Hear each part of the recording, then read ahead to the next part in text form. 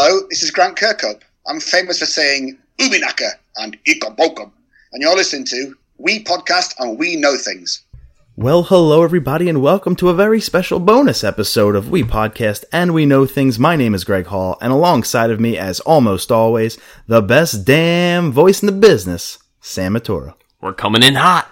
We are joined from Chiba, Japan, which is insane to say. We've had guests on locally, we've had guests on over the phone via Skype from Los Angeles, but never thought I'd say that we have a live guest on right now from Chiba, Japan. Matt Papa from Inti Creates, the producer and localization director. Matt, thank you so much for taking the time to be with us for us tonight, but for you this morning. My pleasure, guys. Thank you so much. Matt is, again, a producer and localization director at Inti Creates. Inti Creates, I'm calling it legendary. I'm calling it world-renowned video game development studio. But, Matt, tell us a little bit about Inti Creates. So, Inti Creates, we've been in the business for about 21 years and counting now. Inti Creates was formed back in 1996 by former Capcom staff, who all banded together and left Capcom to form Inti Creates, because they all loved working together so much that when they couldn't at their former company, they said, you know what, screw this, we're making our own company. And that's exactly what they did, and we've been making games here ever since the PlayStation 1 era. And we were a development studio, making games for companies like Capcom, Sega, Bandai Namco like for many, many years. And then since 2014, we've really started expanding and creating our own original IPs and self-publishing our games. And it's been a hell of a ride ever since. Now, when did you start working there? I started at Inti Creates the day after Tokyo Game Show in September of 2014. Just missed it. What? So I said earlier, producer and localization director at Inti Creates. What can you kind of expand on what that entails? Sure, yeah. So basically that's two job titles in one, basically. So as a producer, my task, it will vary from title to title, but especially, let's say for Galgun 2, which is the most recent game I've been a producer on, I basically call all the shots when it comes to the international version of the game. I'm the one who works very closely with our publishing partner, PQ, based out of the UK, for the, European and North American releases of the game. And, and then as localization director, I'm in charge. I'm the last stop when it comes to how the game is localized. I had the pleasure of working with some other staff this time around. My cohort here at Inti Creates, Andrew, and then a couple freelance guys that PQ brought on to help with the project. But so basically, as a director goes, kind of help, decide how the localization is going to be done. And then, basically, there's many lines of defense in like the editing process. I make the final calls and, how this or that gets finalized. And it's a busy project being two jobs at once, but it's worth it because Galgun's an awesome title. Now, how the hell do you make the decision to move to Japan from? We talked before that you said you're from New Jersey. Yes, that's right. Well, it all started back in the day. When I was in university, I did a study abroad semester at Temple University, Japan, actually. I don't know if you guys know they have a Japan campus here, but I had no idea. Pretty cool. Yeah, they do. It's a really good program that they have going on. And so I did my semester of my junior year at Temple, Japan, and had a fantastic experience. It was truly like, I'm born and bred Jersey boy. I never really spent much time outside the state besides, taking trips or whatever. So it was a real eye-opening experience for me. And I loved being in Japan so much that when I graduated, I told myself I would come back here someday. And when I graduated in 2009 from university, I came here as an English teacher and lived in Osaka, Japan for a year. And then I was like, okay, this was a really great experience, but let me come back home, see how things go. And, I was back in the States for a couple years, kind of took a different career path, And I got to a crossroads in my life where I was like, and my girlfriend at the same time, we kind of came to this crossroads in our life at the same time, and we just really wanted a big change. And we decided, like, you know what? She had always wanted to spend time in Japan, and I was missing it real bad. And it was kind of one of those, like, if we're going to do something crazy like this, it's now or never. So we came back here back in March of 2014, and that's all she wrote. And I've been here ever since, and I'm enjoying life here. It's a really great place to live. How did you actually get hooked up with Inti Creates? How'd you start there? Do you want the long version or the short version? However much time you have. Well, I'll say this much. It all started as the first link in the chain of events that really brought it all together was meeting and befriending the legendary Keiji Inafune. Oh, man. At New York Comic Con back in 2010. Wow. My knees are melted. Everything is shaking right now. Sam, Keiji Inafune created Mega Man. Went to New York Comic Con, just met the guy as a fan, talked to him on the show floor for a while. It was like the coolest thing ever.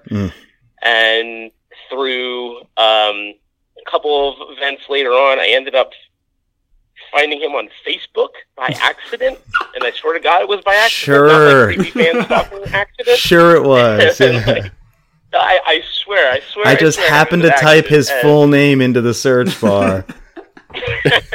And so we ended up being Facebook friends, and through him on Facebook, I met a bunch of really amazing folks in the industry, one of which is my now current boss, Mr. Takuya Aizu, CEO of Inti Creates, and ended up befriending him on Facebook. And small world. When I came back to Japan, I didn't start in 2014. I didn't start off working at Inti Creates. I did some other stuff for a couple of months first. And one day I just came home. I had a really crappy day, and I was like, "Man, I don't want to do this. This sucks." And I had messaged Mr. Inafune. I was like, "Hey, is your company hiring?" He's like, "Oh no, we're not, but feel free to stop by sometime." I'm like, "You know what? Okay, I'll take that. That's not too shabby." And so I was like, "You know what? I had never actually met Aizu-san in person before at the time, but I was like, you know what? The heck with it. I want to message this guy and see what's going on." So I messaged him on Facebook. I was like, "Hey, are you guys hiring? This is my job experience, yada, yada, yada." And he was like, "No," and I literally ended the message with, "Could you use somebody like me at Inti Creates?" And he was like, "Yeah, actually, we could. Why don't you come on down for an interview?" Damn. And that's all she wrote. That's awesome. Were you always a part of the localization team, or what were you actually hired for? So, Inti Creates up until that point, I never had like a native English speaker on staff, mm-hmm. and because like I said, for a long time we were pretty much like a dev house. We weren't like making many original titles, so to speak. So they didn't really need much Western-facing staff because they pretty much all their work was contracts from like Capcom or Sega or Namco or whatever. So they didn't really need anybody like me until they started self-publishing their own original IPs, for worldwide releases and stuff like that. And they needed somebody who could, basically be in touch with the Western fans in the Western market. And so my job kind of grew, my responsibilities kind of grew as we kind of got a feel for things and what we needed. Like when I got here, there was no English website, there was no English social media, there was basically no English presence whatsoever. So kind of my first task at hand was to build Inti Creates' English presence on the internet. And then my roles kind of evolved from there. And then once we decided to do Galgun Double Peace Western release that I pushed very heavily for internally, that was my first role as producer. So then my roles expanded there, and I localized, Galgun Double Peace, and then other games, and then that's kind of how I fell into the localization director. So then every other game that's ever passed through here, with the exception of Gunvolt 2, I pretty much localized on my own. And then up until Galgun 2 very recently, where I had teams to work with. And, so my roles just kind of evolved as time went on, and we realized what our needs were. Yeah. So it was kind of just like wave your hand in the dark and see where you need to go. Sort of deal. But it worked out. Yeah, and Galgun 2 coming to the States soon. We're going to get to that a little bit later. It's Inti's latest release in terms of original game. They'll be coming out in April in the States. I believe it's either already out or coming out really soon in Japan. Yeah, it came out 2 weeks ago here in Japan. Awesome. And then the 24th for North America. And I think of April. And we do have some folks that listen in Europe, and I think that's what 413 in Europe. Yep, that's right. That's Perfect. right. Awesome. This next question is twofold. Number one, how long did it take you to actually learn the Japanese language? Since you said you are a native English speaker, obviously you're from Jersey. You didn't just start speaking Japanese. How long did that take you to kind of learn? I started Japanese for real when I went to university, and I took some classes there, and then doing the study abroad. The whole immersion thing, both via study abroad and living here as an English teacher, kind of helped.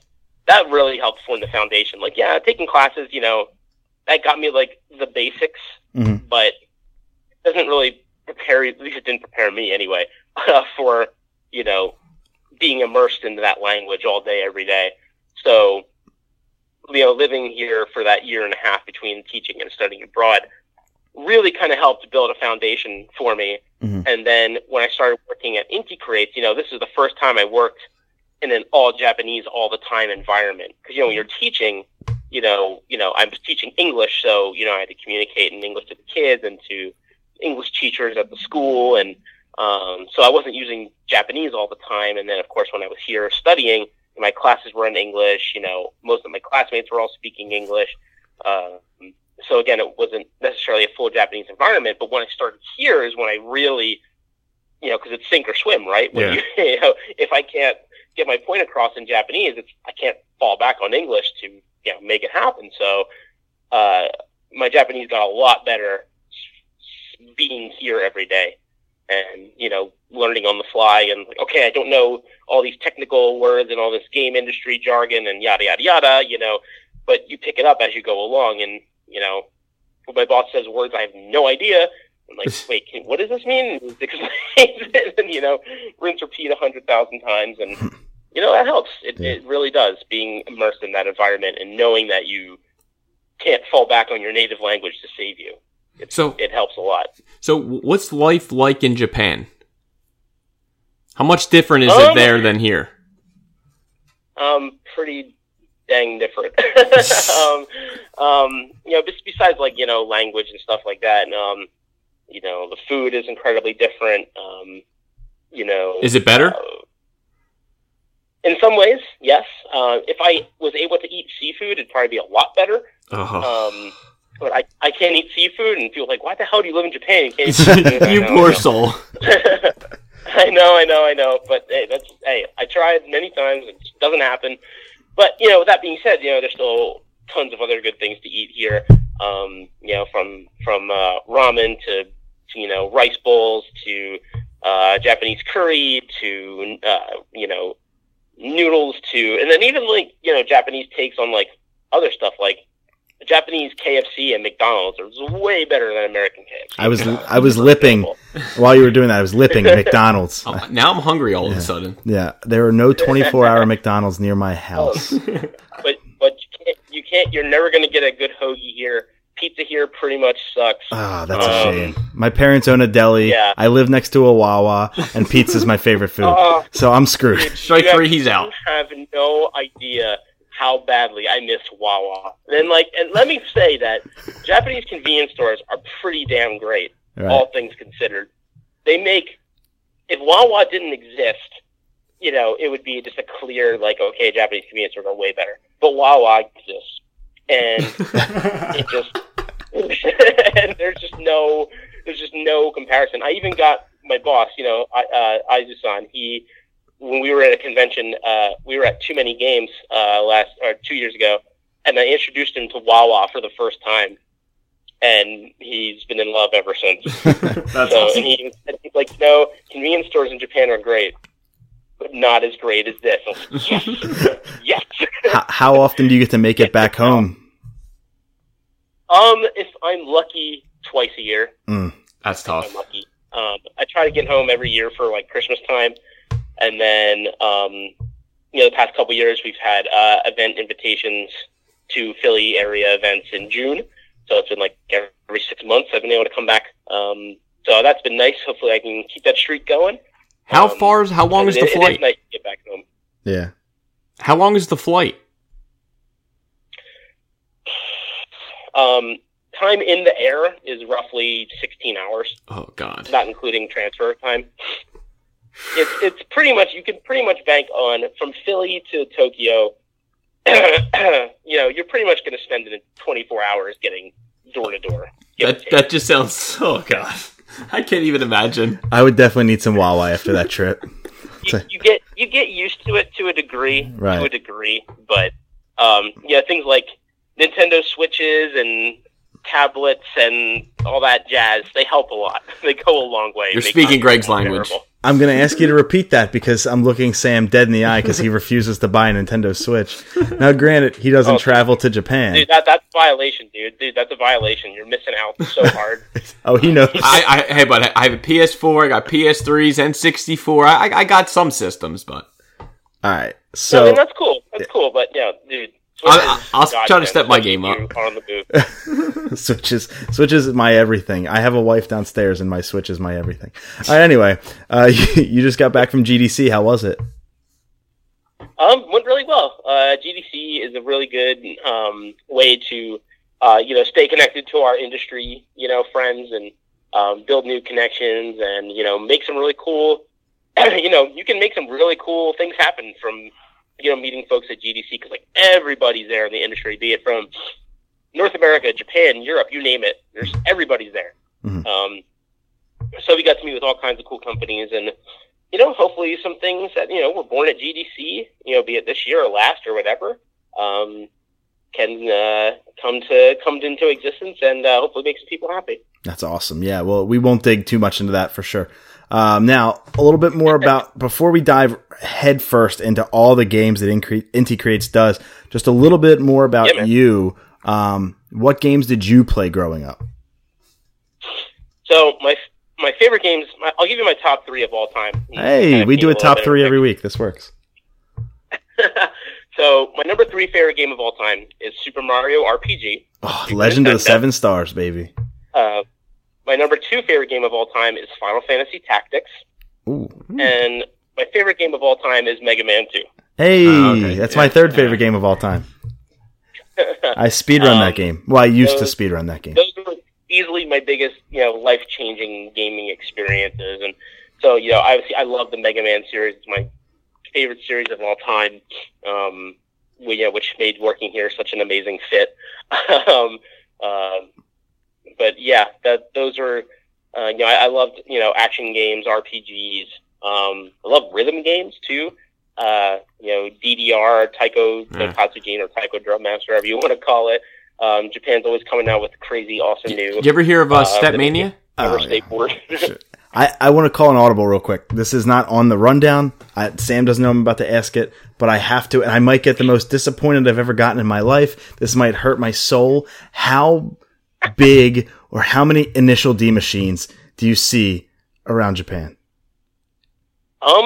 It depends on the arcade. I've seen Initial D machines at some of the like ones that have more space for bigger games like that. Yeah. I actually think my local arcade has a couple Initial D machines. So it's not like one of those like every single arcade ever has them, mm-hmm. but if you look hard enough, you'll definitely find them. So there's not like a ton of merch and shops for Initial. I know it kind of like ended, I think, by now, but there's not. The reason I ask is not these days. No, not really. If you're looking for like older stuff, you kind of have to dig for it. You're not going to go into like fancy schmancy new anime store and find Initial D stuff these days. Yeah. But that is not to say you will never find it. You just got to work for it. You might have better luck looking on places like Yahoo Auctions, which is basically Japan's eBay, and places like that if you want some more classic anime swag. Yeah. Oh, man. We grew up with Initial D when it was big here in the States for a couple of years, and my goodness gracious. I always remember the music from Initial D, all that Eurobeat goodness. Oh, so good. That. I still have Space Boy on my phone, which was Initial D Stage 2. Oh, God. I will never get rid of that. I actually, if I'm on like a highway by myself sometimes, maybe I'll crank it on if I'm going 85 and feel like a little Tak Fujiwara action. I love it.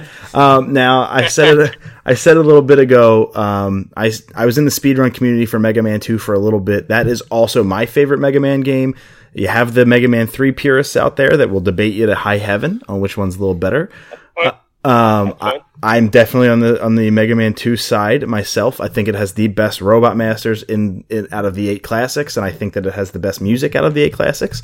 Also, a very good Wily Castle. I think it's got a very underrated Wily Castle. But anyway, it's my favorite video game franchise of all time. It's not even close. When you came into Inti Creates, Inti Creates has done 10 different Mega Man games, or at least had a hand in, whether that was a port or what have you. In 10 different Mega Man games. I think you came in towards the tail end and or after they were already completed. Am I right? Or did you have any hand in any of the Mega Man games at Inti? I wish. Yeah. I wish I had a hand in some of those Mega Man games. But, unfortunately, all the Mega Man games that Inti Creates had ever made were done long before I showed up, unfortunately. Now, what about Mighty Number 9? Who knows? Maybe one day. I personally didn't work on it, but it was being worked on when I first started here. Mm-hmm. But I barely did anything with the Mighty Number 9 project. But the dev team was working on it when I was here. Is there like a bunch of Mega Man stuff like hanging on the walls at the studio at your headquarters? You know, the walls aren't too lively, but people's desks are another story. Okay, that's awesome. That's awesome. There's definitely Mega Man stuff on my desk. I know the guy who sits behind me. Mm-hmm. He has plenty of Mega Man goodies on his desk, and I know we're not alone. Now, if I remember correct, I think I heard it on one of the Hanging at Inti HQ live streams that you guys do on Twitch. Real quick, by the way, everybody listen, if you have a Twitch outside of, following me on Twitch, Vanilla Bear 35, you gotta hit up Inti Creates, because watching those Hanging at Inti Creates are awesome, from either the announcements or gameplay. I got to see Galgun 2, almost a month ago now, and that was awesome to be able to see that before it released in the States. It made me go out and pre-purchase it on the eShop. Again, we'll talk about that later. If I remember correctly, though, the first original character that Inti Creates did, it was Gunvolt, correct?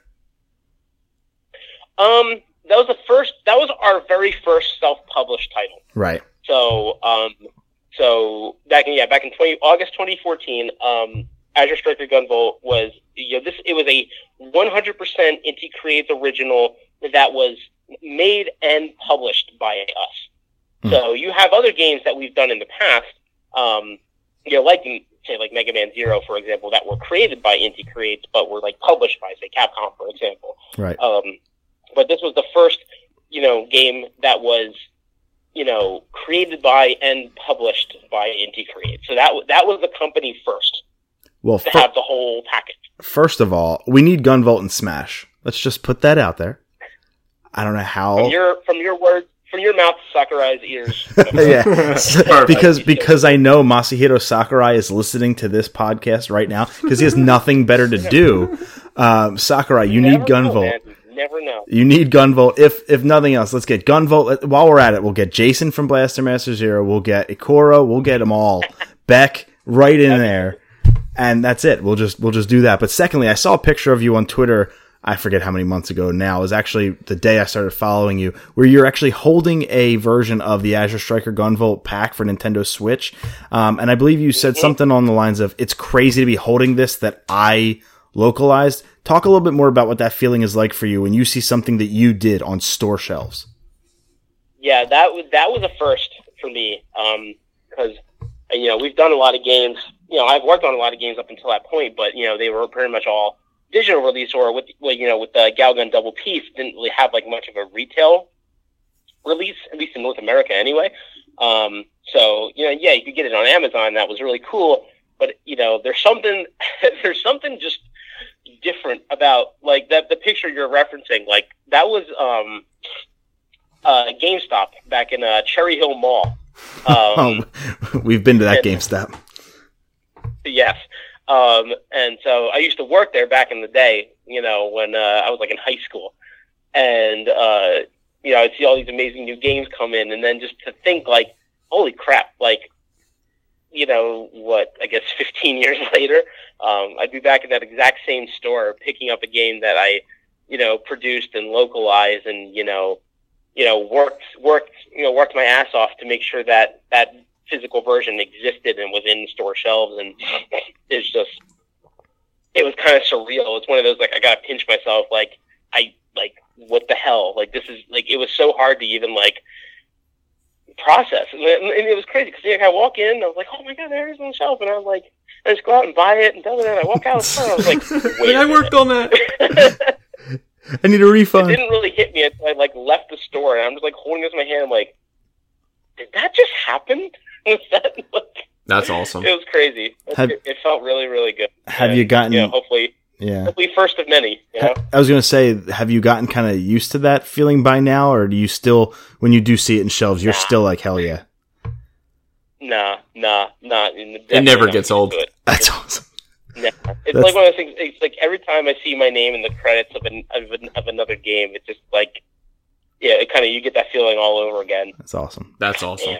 What are some of the challenges you face localizing games?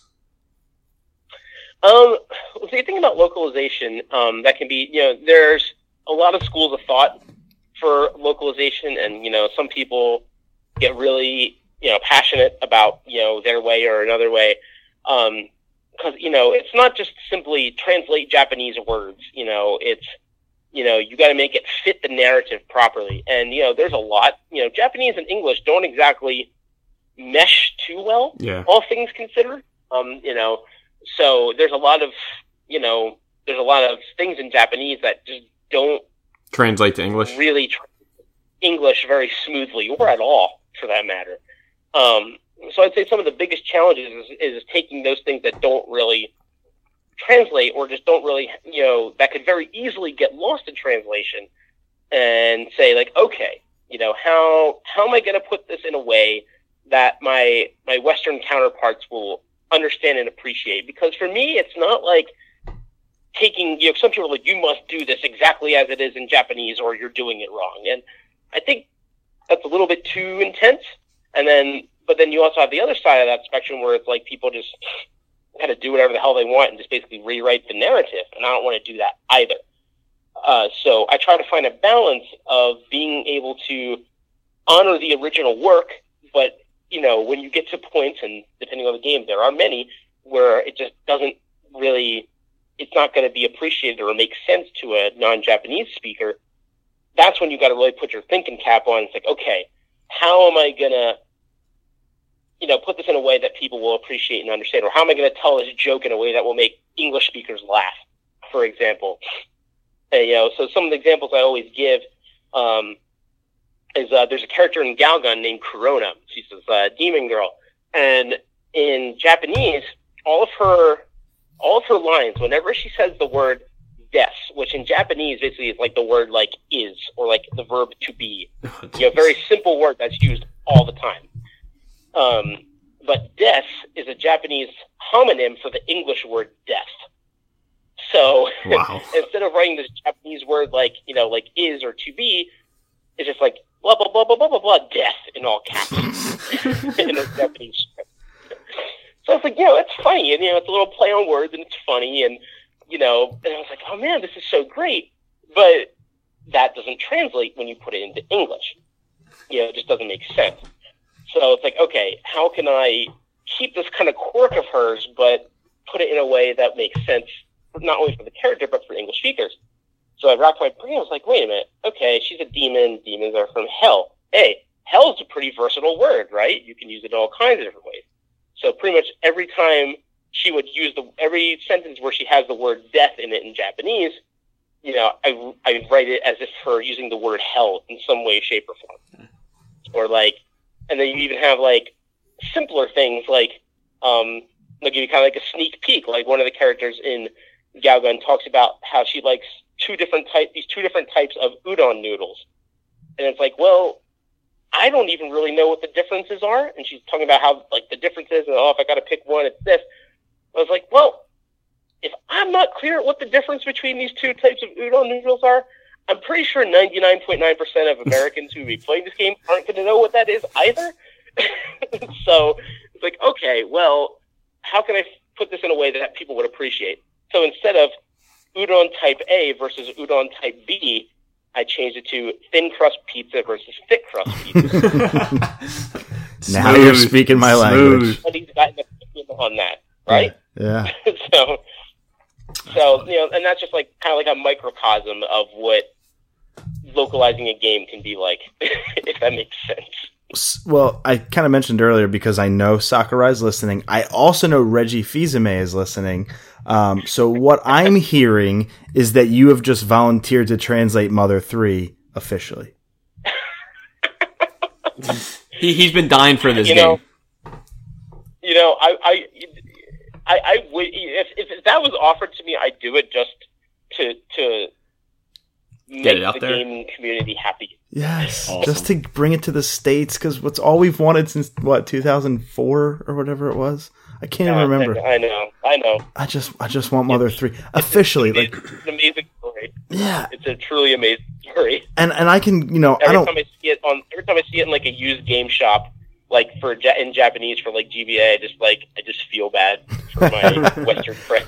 I could sit there and say ROM and emulator and all that good stuff. I don't want that. I want to pay the money. I want to support game developers. I want Mother 3. Matt, you're clearly qualified.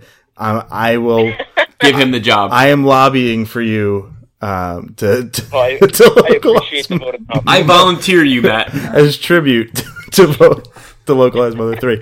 All right, so now getting back into Inti's works, you guys got to work on Blaster Master Zero, and create Blaster Master Zero. It is personally one of my top 10 games on Switch, and as a matter of fact, it was the first game I ever bought on Switch, even before Zelda, or any of that. It was the first game I bought, first game I beat on Switch. Rave about it in previous episodes. I love that game. Scav did an amazing run at AGDQ of it. Yes, it was so much fun to watch that and be a part of that. Oh, sorry, I just dropped the microphone. So how did Inti get to actually work on Blaster Master Zero? What was the story behind that? I love this story. So this was E3 2015. It all started, and so what happened was, we had a fully scheduled day, do all these meetings, and first night at E3, this is E3 2015 was my first one. And so, it's like, oh man, I made it to the promised land, E3, holy crap, and I had a great first day and it was awesome. I met so many people. And,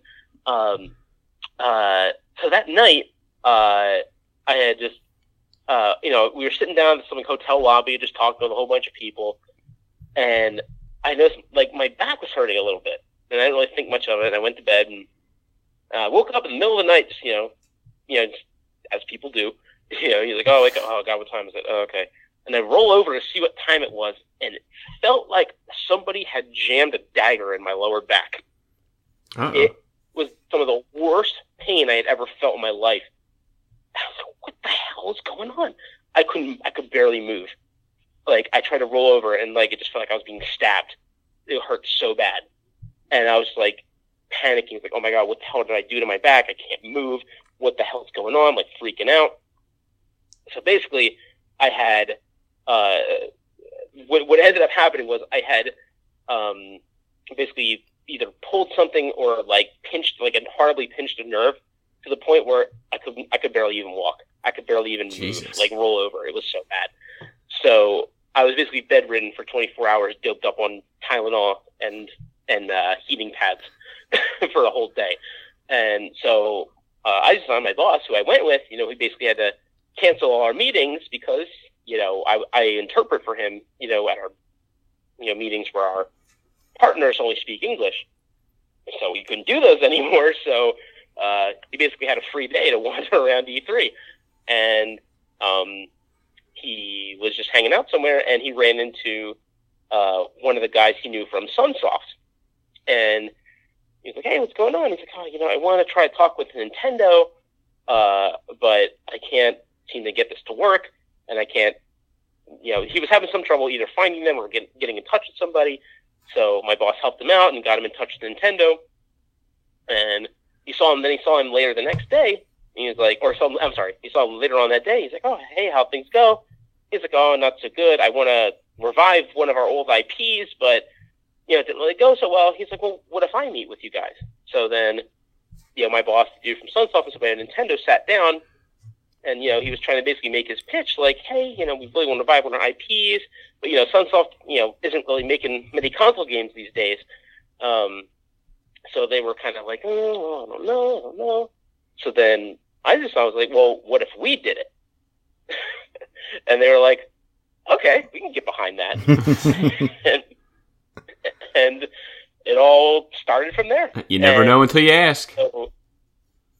So if I didn't blow out my lower back and my boss didn't happen to see one of his buddies from Sunsoft, Blaster Master Zero would not exist today. You know that whole adage? You know that whole adage in sports? You never wish injury upon anyone.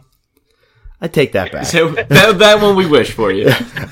I take that one back. Now, if my day of agonizing pain could bring people Blaster Master Zero, well, then it was worth it. It is such a good because I grew up. One of the first games I ever played was Blaster Master, and as a 4-year-old, 5-year-old, 6-year-old playing Blaster Master, you have no idea what you're doing.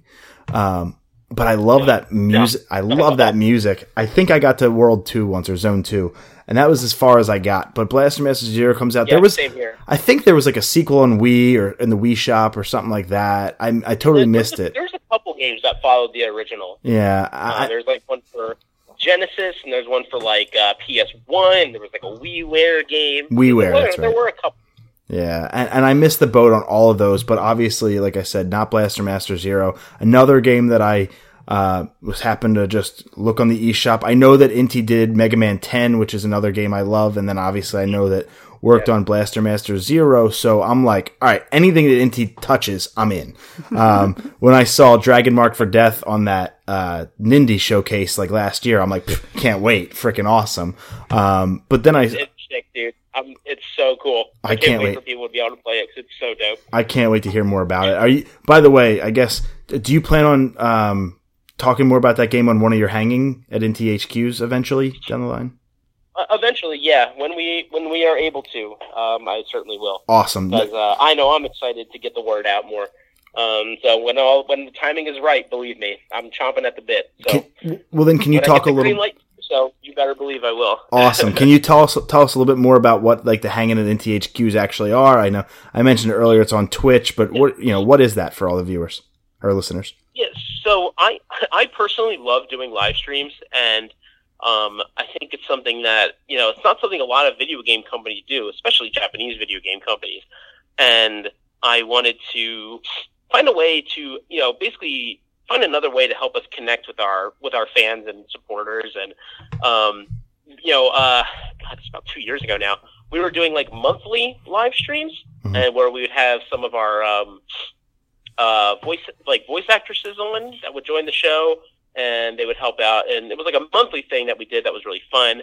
And then that was for that was during like a promotional period for the Gunvolt games, and so then once that was done, we didn't really do those anymore, and I missed doing them a lot. And then I would do live streams every once in a blue moon, just like by myself, basically, in English for our English speaking audiences. And then once Andrew showed up last summer at the company, I was like, man, now that he's here, like I can, it kind of lightens my load a little bit, and I can do a lot more things. And I was like, I would love to do scheduled, regular live streams. And so, I got him on board, and got the team on board, and then so every other week we have a live stream right here from the office. It's an hour-long stream. We'll showcase a game. So the last one I just did yesterday, we showcased Gal Gunvolt Burst for PS4. Then the one before that, we did like our Gal Gun 2 special. So we're always showcasing off something that we haven't showcased yet to the fans, and we give like the latest Inti Creates news. Basically what's happened since the last stream, or like remind people, about like you can pre-order Gal Gun or whatever.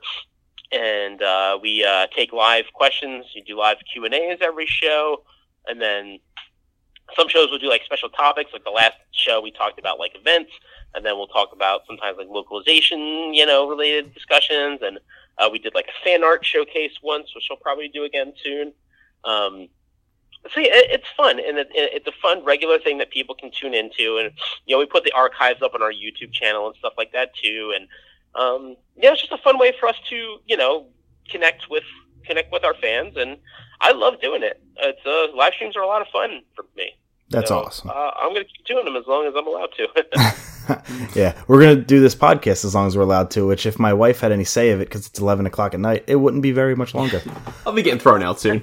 Now, again, I'm scrolling through the eShop, and I come across Mighty Gunvolt Burst. Now, as much as I love Azure Striker Gunvolt 1 and 2, I came across Mighty Gunvolt Burst and looked at the screenshots on the eShop, said, okay, this is pretty much as close to a Mega Man Mighty Number 9 type 2D action platformer that I can even understand or want to be a part of. And I downloaded that game instantly.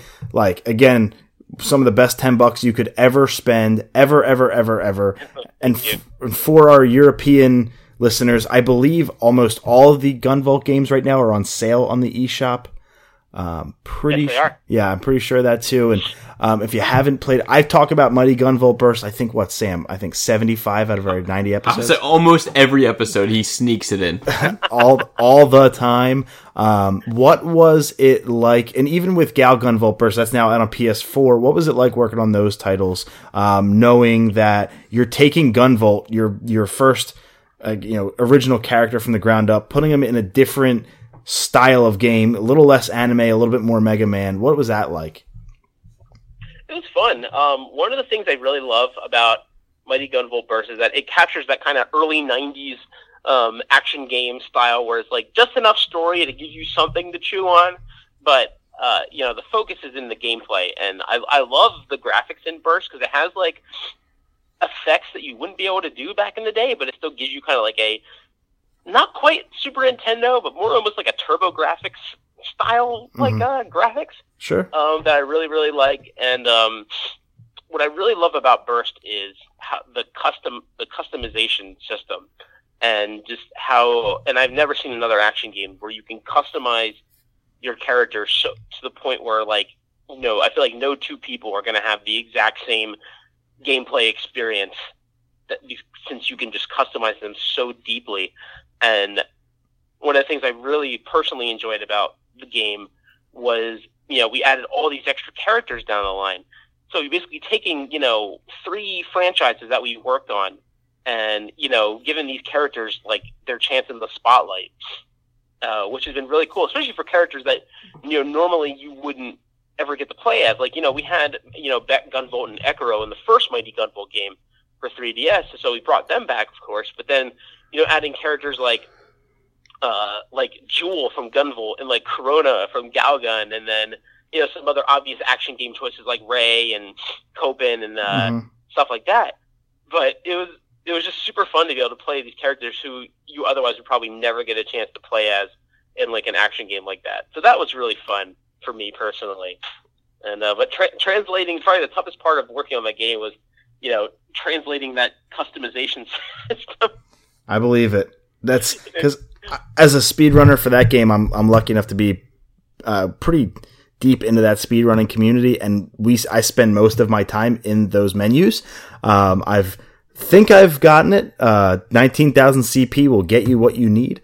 But what I love about Mighty Gunvolt Burst is the fact that you can customize the game to make it harder.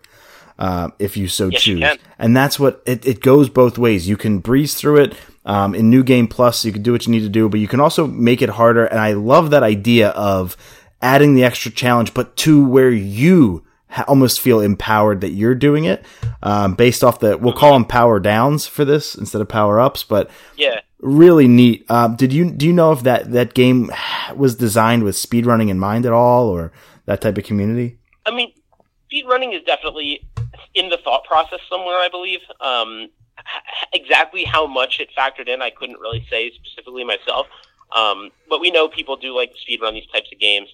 And then we love giving people, the chance to, and we did this with Azure Striker Gunvolt as well. Mm-hmm. The game, we give you the, obviously not quite as customizable as Burst, of course, but, we like giving people the chance to, if you're not really particularly good at action games like this, you have the tools in place, to make it so that you can get through the game. Or if you're looking for more of a challenge, then you have that option too. And so we want people, to have that freedom to choose how the experience is going to be for them, and not just kind of shoehorn them into an experience where it might be a cakewalk for veteran players and might be, like maybe just right for beginners or vice versa or something like that. I was going to actually go off script again, because this is what I do best, is going back to Blaster Master Zero for a second. How did you end up getting Shantae and Shovel Knight and those guys into the game? So we have very great relationships with the folks at Way Forward and Yacht Club Games. They're super. I love these guys. They're wonderful human beings. Support their games because they're fantastic people.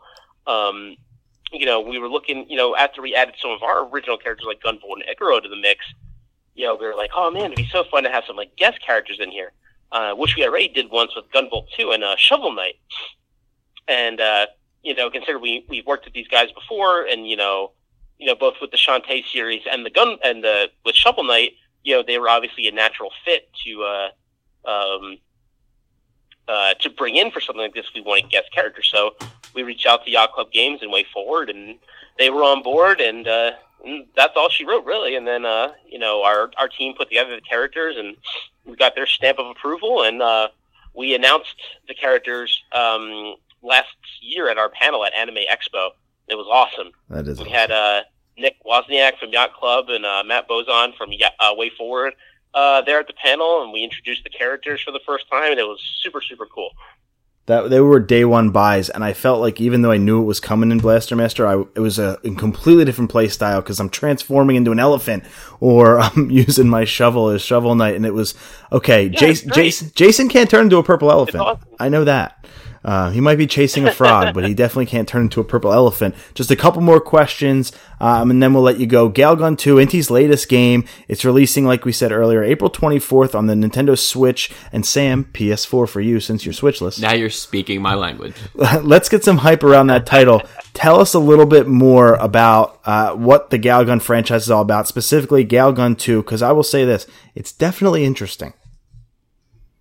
Yeah, that's one way to put it. Don't hold back now. Don't hold back. Is Galgun kind of like our, we're known for our 2D action games, and Galgun just kind of is like, it's none of those things, and that's why I love it.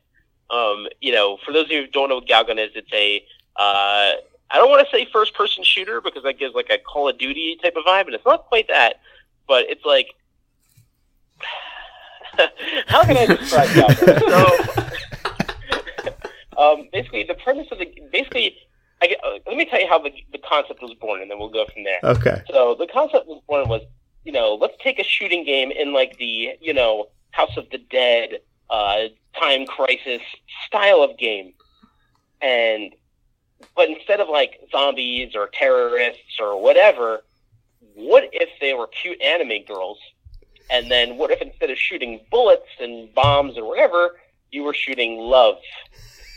that is a good way to put it so far. That's the basic premise for Galgun. It's a very, Galgun has a reputation of being this like, crazy, like weird, perverted game. And, it's not the most innocent game in the world. But I think more than anything, it's a silly game.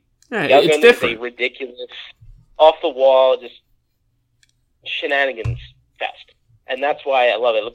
But it's also at the same time, it has a very heartwarming story behind each of these games, and has a robust cast of characters. Every character that you meet, you're going through these stages and like, interacting with literally dozens of characters, but they each have their own individual quirks and personalities and things like that, and that's something that I feel like people who just kind of give Galgun a quick glance and like, oh, this is one of those weird, pervy anime games, rah, rah, rah, and just kind of give up on it. They miss all that kind of stuff. But yeah, it's a fun shooting game that is filled with, fun, silly, ridiculous stories and just gameplay elements that I can pretty much safely assume you won't get anywhere else. I like how you described it as an on-rail shooter with love. I mean, it's true though. You're not wrong. I want to like expand on that, but I don't feel like I should, because I could talk about it. I couldn't word it. No. I could talk about it from a viewer standpoint. Now, I say that as a dumb American though, because over here in the West, we don't get that kind of game. We just really don't. That's what made it so fun to bring to the West. It's something different. And that's why I think, I personally obviously recommend it. I've already pre-purchased it. You can too on the eShop right now. But what I think is, I think the easy word that comes up is waifu. Everybody probably makes the memes and the jokes and stuff like that. And sure, absolutely. But what you're, I don't even know how to ask the damn question. Just go, man. Just go. What the first time you saw Galgun? What the hell went through your head? That's got to be what I need to know. I was laughing my ass off. Because I was like, oh my god! Because I played the original Galgun for PS3. Yeah. And in Japanese, I imported it back in the day. I'm like, oh my god, this game is so ridiculous. I friggin' love it.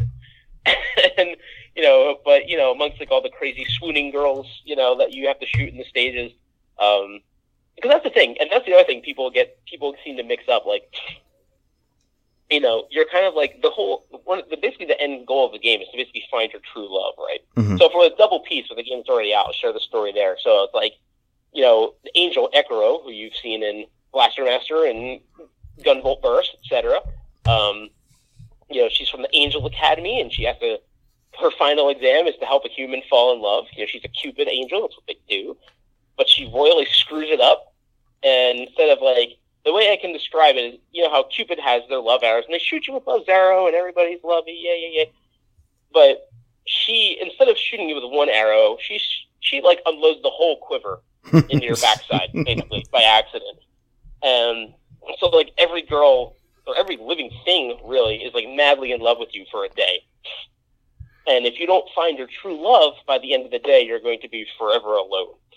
And so, you have, in Galgun Double Piece, you have these two characters, Shinobu and Maya, who are kind of like your childhood friends. And, kind of the goal, it's kind of like a dating sim meets House of the Dead Time Crisis shooter style hybrid game.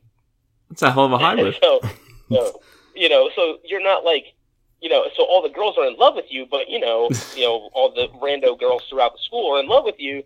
But, you're trying to find your true love. You don't got time for these crazy girls. So you use your love shot to actually not to bring them to you, but to keep them at bay so you can do what you need to do to complete your quest and find your true love. There are girls jumping over vans to get to you. Yes, there are. Business. I believe I have seen it myself. Really like you. Yeah, this is like Sam in high school. You have your own true loves that you need to find, and you can't, because you literally you take damage by accepting, love notes and by listening to them, say things to you, and they'll try to hug you and tackle you and give you kisses and stuff like that, and you take damage. Take all the damage. I love this game so much. I can't wait. It's less than a month away. Yeah. Now, and that's what I mean. It's ridiculous, but that's what makes it fun. Yeah. Now, last question, because we know your day's starting as ours is ending. But do you have any favorite, films or TV shows, even if it's in Japanese or English? Oh man, that's a good question. He's got two cultures to work with. I watch a lot of anime. I watch a lot of anime these days. Trigun? And Trigun is one of my all-time favorites. Dude, that's my favorite anime. So now you're speaking my language. One of my all-time favorites. But it's funny. Trigun's kind of like the anomaly, because most of my other favorite anime are kind of slice of life comedy or just overly cute moe BS style anime. Yeah. Some other personal favorites of mine. Azumanga Daioh, that's my all-time favorite anime of all time. Lucky Stars, another personal favorite. Some recent favorites I've had, Is the Order a Rabbit? Kobayashi's Maid Dragon. Attack on Titan? What'd you say? Attack on Titan? I've never actually seen Attack on Titan. Oh, you got to start that bad boy up. I'm Like just I said, I watch a lot of. I love slice of life / just overly diabetes-inducing cute BS. Yeah. stuff. I love it. so, but from like a Shonen Jump perspective, I'm just gonna throw in there Yu Yu Hakusho as well. An oldie but a goodie. Oh, I love Yu Yu Hakusho. Every time I go to, okay, I'm going to say it the right way, and then I'm going to say it the way everyone knows. Every time I go to karaoke or karaoke,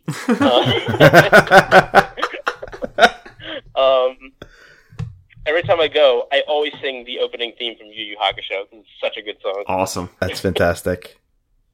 I love Yu Yu Hakusho. I was never a huge anime person growing up, and Sam, to his credit, was, and I would not be still is huge, and I would not be a big Yu Yu Hakusho fan. I would not be a Yu Yu Hakusho fan at all if it wasn't for Sam. I'd seen a couple episodes on Adult Swim on Cartoon Network, and I'm like, okay, whatever. And then Sam imported the DVD of the entire series, brought it over. We watched the entire Dark Tournament in one day. And nice. and I was just from there on, I was like, oh, there's Saint Beasts? Oh, okay, there's the Seven. There's a guy who plays video games, and okay. There's a chef that, okay. The doctor's thing is his finger. Okay, we're good. I got this. I think I'm in. So shout out to Sam. Yeah, no, Yu Yu Hakusho is definitely a favorite. I'm trying to think of just some ones that got me into anime, like Rurouni Kenshin? Ranma 1/2, my all-time favorites. Slayers. Really, really, really good. You had to have watched Dragon Ball Z. Yeah, I watched DBZ. I'm one of those freaks who, I enjoyed DBZ, but I was never, super hyper into it, like some other people I knew was. Good for you, Matt. Good I know for who you. the characters are, and, I know the story and stuff. Yeah. But it was never, in my, upper echelon, so to speak. Well, Rurouni Kenshin? Oh, that, I really liked Kenshin. Yeah, that's probably my number 2 or 3. That's freaking awesome from beginning to end. Yeah, it was really, really good. What'd you think of the live show? What'd you think of the live action? I saw one of the live action movies. I haven't seen them all, but the one I did see was pretty cool. Yeah, but I haven't seen any of the others. You definitely got to check all 3. The action in them movies are intense. Good to know. Awesome. And is there anything from maybe the States that you like to watch that maybe you don't get over there, but when you come home, you always like to pop it on? Besides sports, geez, let's see. I have a guilty pleasure for Law and Order SVU. Who doesn't? At one point, I think everyone does. Has they fall in a slump and watch it. I love SVU, man. I love it. I love SVU. I've been watching a lot of the some of the Netflix stuff, a lot of the Marvel series. I just finished Jessica Jones season 2 last week. That was really cool. Nice. So I watched a lot of those. What do you think was better, season 1 or 2? I think I like season 1 better, but season 2 is pretty good. Yeah, I agree with you. Awesome. Kilgrave was just such a good villain. Yeah, it's tough. David Tennant's the man. Yeah, David Tennant, he was amazing. That was hard to top. I did like when he did show up in the second season. I was like, you're just such a delightful. That's all I needed to see. That's all I wanted. Does he not come in till the very end though? He's only in 2 episodes. Yeah, pissed. Spoiler, guys. I'm sorry. Yeah, pissed. We did our spoiler-free impressions of Jessica Jones 2 weeks ago, but dude, it's been long enough. We can spoil it now. It's not like it's a key thing. It's just a little spot, but yeah. Matt, before we get going, anything else you want to add? I hope you guys enjoy Galgun 2 when it comes out. We got a lot of other really cool games on the horizon, so all I could say is stay tuned for any of the latest and greatest Indie Crates news. If you want to follow me on Twitter for any dumb crap I have to say, I'm Megamat77 on there, and listen to my silly nonsense and hopefully enjoy it, I guess. Matt's Twitter will be linked in the description of this episode on iTunes, Podbean, Stitcher, wherever you're listening to it. Also, the link to pre-order Galgun 2 on Amazon will also be in the link to this description. So just go down to the description of the episode, click on the links. You can follow Matt on Twitter. You can pre-order Galgun 2. Please do that. Matt, thank you so much for taking the time to be with us today. We really, tonight this morning, whatever.